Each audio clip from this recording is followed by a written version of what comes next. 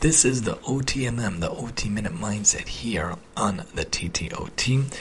1 minute can change your mind. The other day, we got this great Groupon. Groupon is a great service, a great action, a great way to get great deals on different products and different things. The other day we went bowling.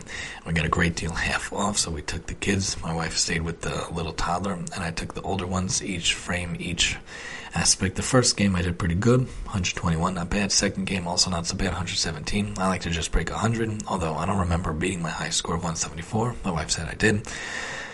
Such a fun thing, such a great thing, and such a simple thing, rolling the ball down the aisle to knock the pins down. The kids had a great time. Girlie really only wanted to play the first game, not really the second game. She was more interested in pushing her sister around the stroller.